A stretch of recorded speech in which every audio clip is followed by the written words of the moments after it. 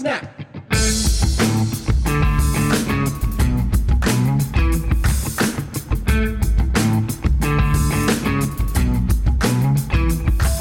Hey, everybody. We're back for another episode of the Youth Ministry Booster Podcast. Hanging out with my buddy and best friend, the one, the only, Chad the Higgins. Chad, what's up, buddy?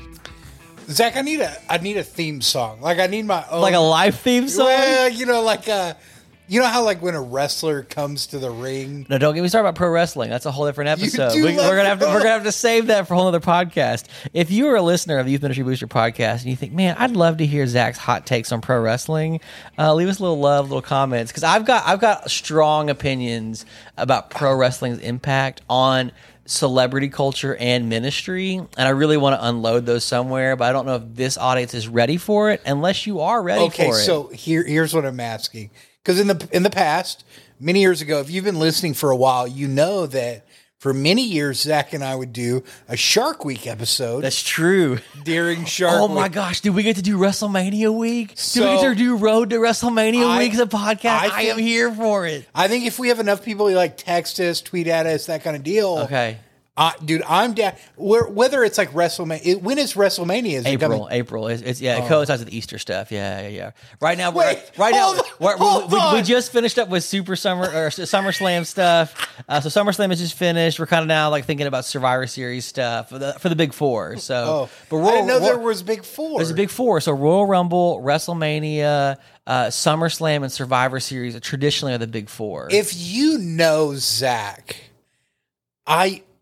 Either the fact that you're a wrestling fan is either makes a whole lot of sense or is the most confusing thing ever for your personality. I don't like let that out at the barista coffee shops that I go to. Right. But it is one of those, if you know, like my upbringing, like that was right. You're not sharing that with like Ivy League educated folks. No, my Duke crew did not watch pro wrestling together. But I will say that, so one of my best friends who's still into wrestling today. So I have two friends that we still share on Instagram back and forth, a lot of wrestling memes. One of the guys lives in Oklahoma and one guy lives in California. The California friend came back and visited and we talked it up and it was great. He actually did some MMA for a while. He was like that into it for stuff. Have you seen the like wrestling pastor? He's done. So he retired. So that's one. What? Yeah. So I love that guy. He retired. So there's a little. How piece do you of me, retire from Instagram?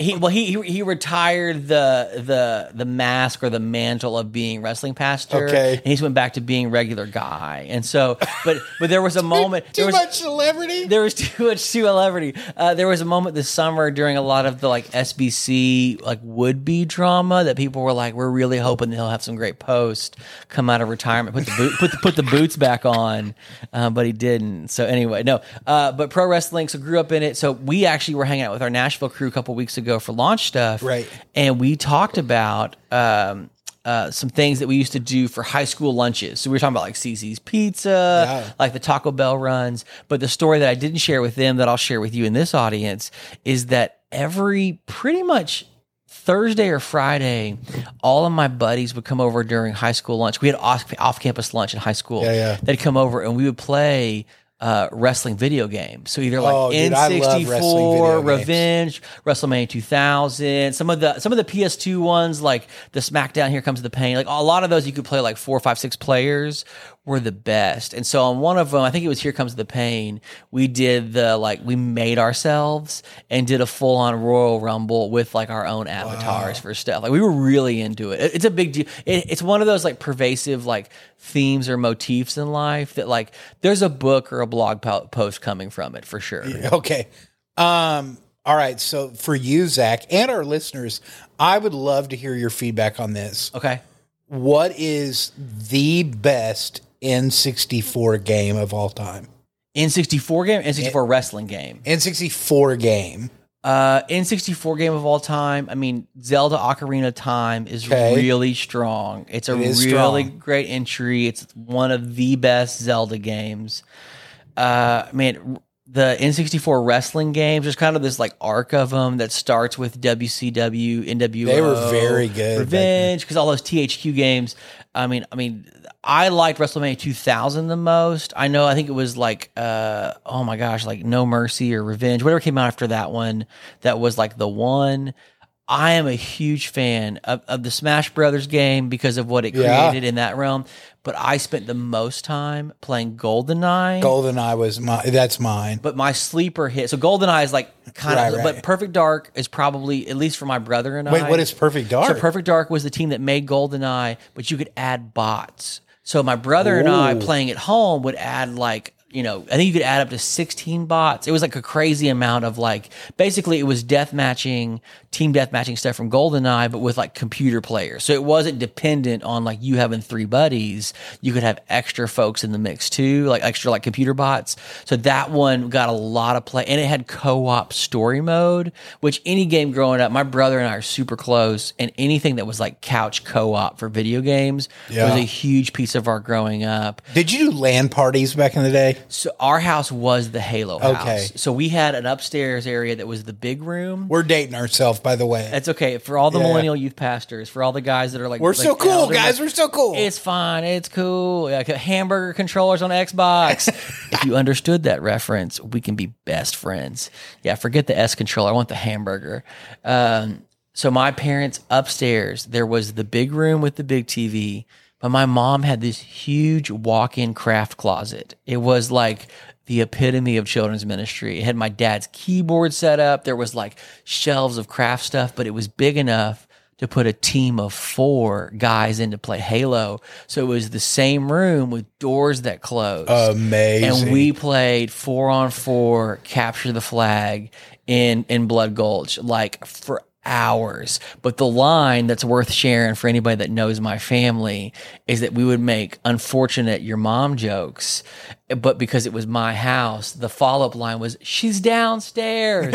So people would make like really silly like your mom jokes and be like, but she's downstairs. And so that was like always the line that we did. And she brought us cookies. Like we played LAN party Halo, brought us cookies. It was great. So but Star Fox 64 is my personal pick for favorite N64 games. Zach, so how's that? I love it. I think we need to have, me and you need to create like a youth pastor conference that's just for 16 people.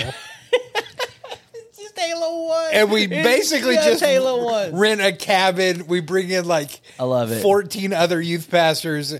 And like maybe we talk about youth ministry a little bit, but mainly it's just us playing like Land Halo, and like a GoldenEye tournament. I love it. But people ask, why is it so exclusive? We're like, it's just a really like it's a high ticket event. Yeah, like if you go, you don't talk about it. Like you have to. It's $89. Yeah, but it's a real high ticket event. It's a real important deal. Yeah, no, a 16-person event would be. We could do like 17, have like an alternate in case somebody got really sick, right? No, like, dude, because like then I would nachos. be no, because then I'm the guy like the referee. watching. Yeah, you're the umpire. I don't want to be that guy. Like I want to be in it, sticking somebody with nades. Dude, the plasma grenade. It's real. It's a good feeling, man. It's a good feeling, dude. We have wandered at the front of this episode, but I think people enjoy it. I know I enjoy it. Well, so the callback is this. So part of the LAN party thing that was so good is by the end of summer, there was little factions of people in the community. So I had a team that was me, my wrestling buddy Koji, Sexy Dave. Wait, please don't ever call someone Sexy Dave. Well, it's Halo. It was his gamer tag. That was his thing. And usually, like, it was my brother or a rotating fourth. But Logan and his gang of 4 were the rivals from down the block. Oh, this is like Benny and the Jets. It was. So Logan and his boys would come over. Like, Benny was the sniper. Usually they had like there were 2 brothers that were pretty good, and so Logan would bring his guys over, and so it literally was like neighborhood edition warfare of stuff, and so it was super fun. So which is the tie-in for the episode? Halo 2, which is a better map, Lockout or Ascension? Ascension's pretty great because it's asymmetrical. Yeah, I don't know. Lockout's good. Oh man, that's hard to know. I think probably Ascension. Ascension feels like that map that kind of defined like there wasn't like a clear like one side or this side. There was just like 2 sides to play. Yeah. The bowl in the middle. Right. The bowl in the middle was great. Yeah. Dude, snipers and shotguns on Ascension is so much fun. But by the same token, I love the perfect symmetry of Beaver Creek. We played a lot. Yeah. You could drop in the top or the sides. We loved a good Beaver Creek like CTF yeah. match. Yeah. So good. Yeah, but I'm gonna go. I'll vote Ascension. The topic for today's episode that Chad wanted to bring that we thought was good was the youth pastor down the street. Yeah. Which, I mean, bold topic. I mean, you're stepping on somebody's toes. I think there are a lot of folks that have that person identified. And you are that person. Or you are that person. Yeah. Either you know the target or you are the target. And that's a weird feeling. So, Chad, what did you mentioned that phrase. We're going to dive into it. Give some folks a little bit of like context, pretense of like, what do you mean by that? Right. Before we just totally offend somebody. Right. Well, so you and I have been talking a lot about community. We've got it's the countdown to sign up for Youth Ministry Booster. Yep, that's September 1. It's coming. Yeah, it's very, very quick. And so we've been talking a lot about community with inside of, Youth Ministry Booster. That is really what we're trying to do is connect youth pastors with other youth pastors to, one, grow with one another, but even more than that, have men and women around you that can support, challenge, encourage you.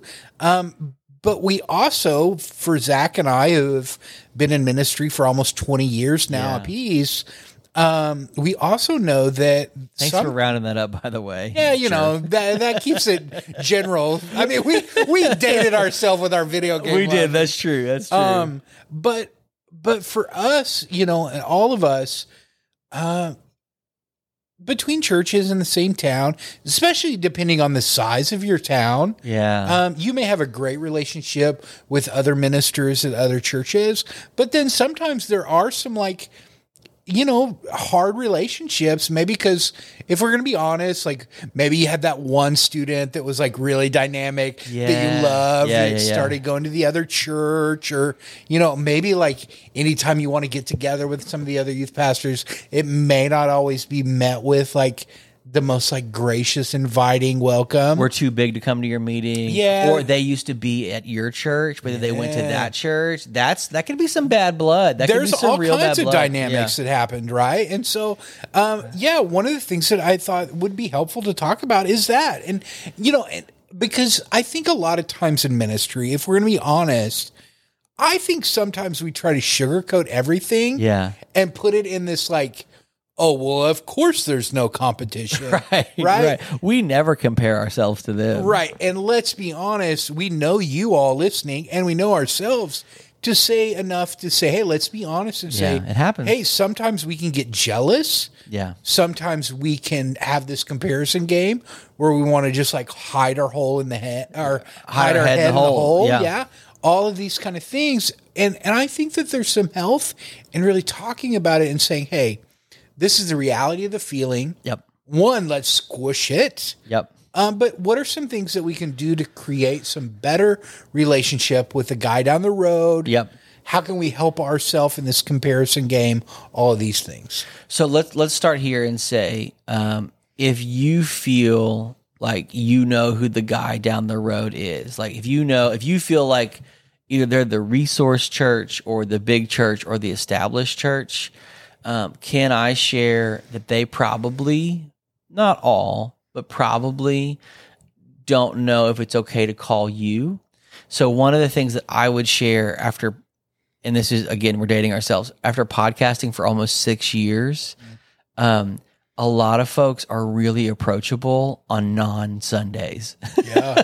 We have gotten to talk to some of our favoritist, most esteemed people in student ministry because we got them on the right day. I remember the times we got to talk to our favorite professors or speakers or leaders or youth pastors just because we were like, hey, I know you're really busy. Do you have any time on a Thursday or a Friday? And almost every single one had a time for a phone call or a Zoom call, or if they were, remotely in town, a meetup. And so if you're feeling big church youth pastor person won't have time for you, at least try this and say, man, I've heard about your ministry. I've seen some things. My students have talked about some of the things you're doing. Can I just learn more about what you're doing? And you tell me a time that might work to meet. And if they totally shut you out, then maybe they are cold, hard, busy, whatever. But be open to the surprise. Be prepared to be surprised and man, I would love to have coffee. When I was a young youth pastor in Bethany, Oklahoma, the big church down the road, like I did that because I didn't know any better, and they gave us free curriculum because they were like, we have too much. We churn through this. If you don't mind being a month behind us, they literally footed our curriculum bill. Wow. Because they had rotated through it. And I'm forever thankful to Chris that he was open to do that. And it was an accident. Yeah. And so like carrying that into some of this, and we talked even before the podcast, one of my favorite people in youth ministry now is not a person that I probably would have like called up when I was on staff at a church in Tulsa, because I felt like we were like competitor churches. But man, I'm so glad that I have this perspective. So if I could encourage you as someone that maybe you've listened to for a few years, maybe you trust, maybe you don't, but let me just share and tell you that they are probably more willing to receive you than you realized, especially if you were like kind and humble about like, I just want to connect with you and learn from you. Not, hey, we ought to do this thing, or hey, I want to put a spotlight on you, teach me what you do, but just let's just connect and just share a heart and a calling in ministry. Because I mean, again, I have been so surprised at so many people that I had lifted up so high were actually the most kind and humble. Right. So if you're feeling that way, I would share it that way. So Chad, we can give us some wisdom as well. Yeah. Hey, we ought to do something is probably not the best. We should do D Now together. Yeah. We're really busy and like our calendar's really tight. Like that's not a personal offense. That's because they've got 7 ladders of things to go through. But hey, like, can we just connect and talk about how to minister in our community? You're probably going to get a yes, especially if you schedule it in advance. Sure. Yeah. Well, and I know for myself, being the guy at one point at the larger church. You were at the big church for a while. You were the guy at the big church. It was, I mean, we would, our staff, we tried to make some of the like local networking things. And I remember like there were some kind of hurtful things that were said to us every once in a while. Oh, when you showed up, they were mean to you? Not to be like middle school about it, but kind of a little bit. Okay. Well, because like anytime they would do something like communal together, we were never a part of it. Oh, because you got slided a little bit sometimes. Well, so and I'll just give you the insight from our perspective. It was really hard to make something like that happen. And so for our ministry and the size of our ministry and what was going on, the type of students that we were pulling, those kind of deals, the like random Wednesday night at the bowling alley didn't work. Yeah. Like the logistics and the scheduling just the logistics and all that. Yeah. And I think for a lot of the other youth pastors in our town, like there was always this deal of like, well, you guys don't want to do anything. You think you're better than us. But the reality was like, if we come to the bowling alley, we are the bowling alley. We're going to fill it up. Yeah. And we've got a charter buses, which is really expensive. Like there's for this all event. kinds of like things that we've got to jump through. Yeah. We've got executive pastors that anytime we leave the like campus, we've got to have like 2 waivers for everyone. Yeah. Like, and so it was never this like easy process that like anytime you work with a larger organization or quote unquote corporate, it's slow. There are slow things. Yeah.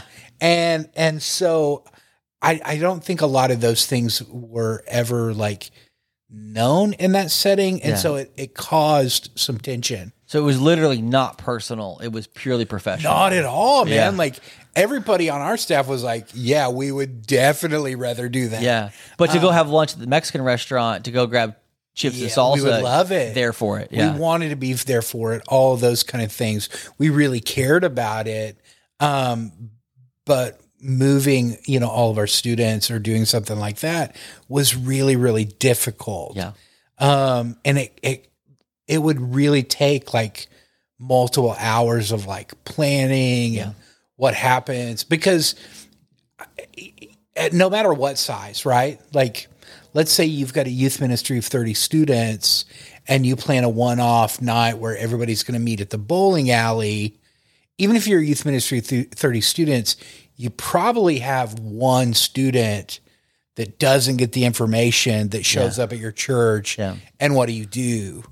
Well, when you're a student ministry of 400 or 500, you have 30 students students that show up at the church. And now you have to have a special parents meeting. Right. And then what do you do? And like, because it's not just like leaving one leader behind to like bring them over. To shuttle over. You need a whole other bus like waiting at the church. For the remainders. For the ones that didn't get the communication. Yeah. And so like all of those kind of things that just make it a logistical nightmare to like do anything like that. And because we all know communicating to 7th grade students is unbelievably hard. Right.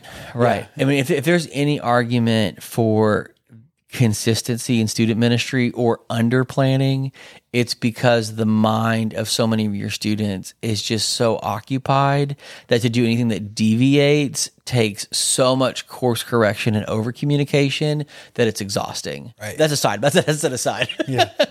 We'll talk a little bit about the stuff that breeds the competition, though. So the first thing we want to share is you can't be upset until you've made the ask, right? Like you can't be mad until at least you've reached out across the aisle, either way.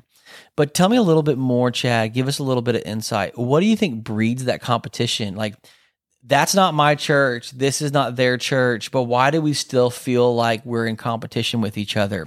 Like 100 years ago, it was like denominationally, like, oh, well, you know, this one versus that one. But now it just feels either like large versus small, or resourced versus not resourced, or like cool building or not cool building. Like, is that something that like just happens because of like have and have not? Are we programmed that way? Like, what's really going on when we're feeling those feelings? I think it comes back to the phrase that you used, my church versus their church. And I think we've intertwined our own worth as a minister into the number of students that we have, because we live in a society where more. Yeah. And I think that if we feel like we're competing against the church down the road, then when we see them with more students or a better facility or all those kind of things, they feel like they're winning. Yeah. I also think that there's a level of it where, if we're going to be really honest, we're maybe a little dissatisfied with where we're at. Yeah. And even though we're probably not going to move to the church down the street, we may want to move to the church like across the state. Yeah. And I think that's a really unhealthy place to be at. And so it becomes this comparison game of like, well, if I just sent my resume out, maybe I'd land at like a slightly bigger church or one with like first in the name or whatever. And we feel like it's some sort of like job work ladder that ministry really should never be.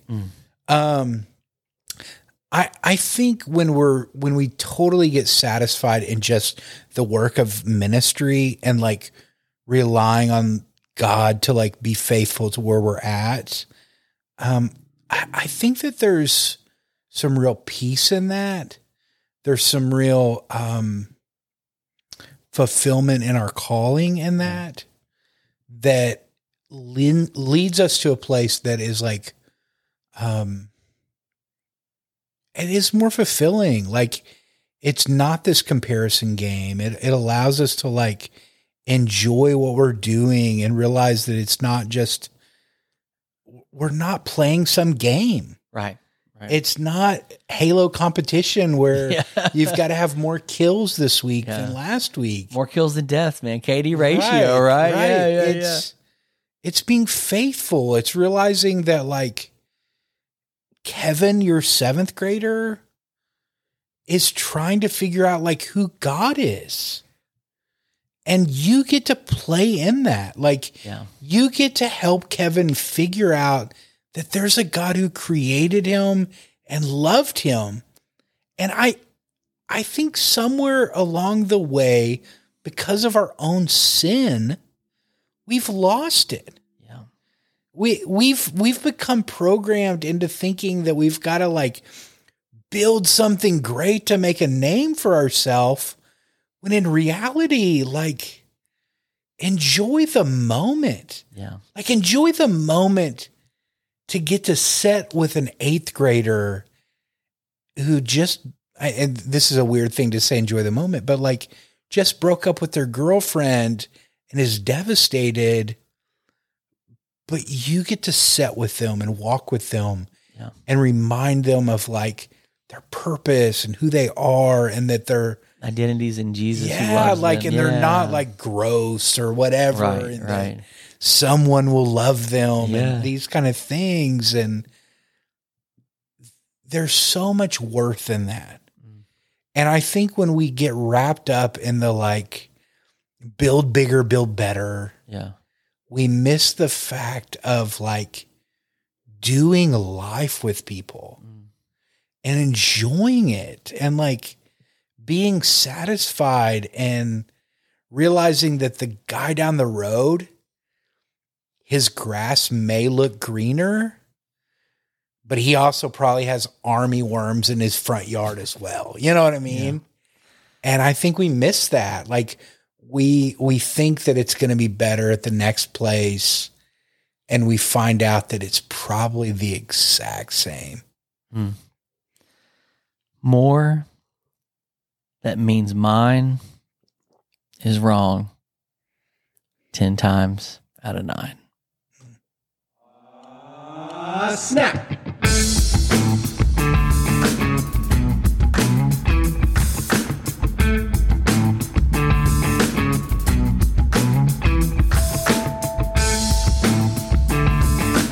Hey, if you enjoyed this episode of Youth Ministry Booster Podcast and you want to connect with Chad, Zach, and the rest of the community, leave us a note, a review, a like, or find us online at youthministrybooster.com. We'd love to connect and serve alongside you as the guys down your street that love and care about you.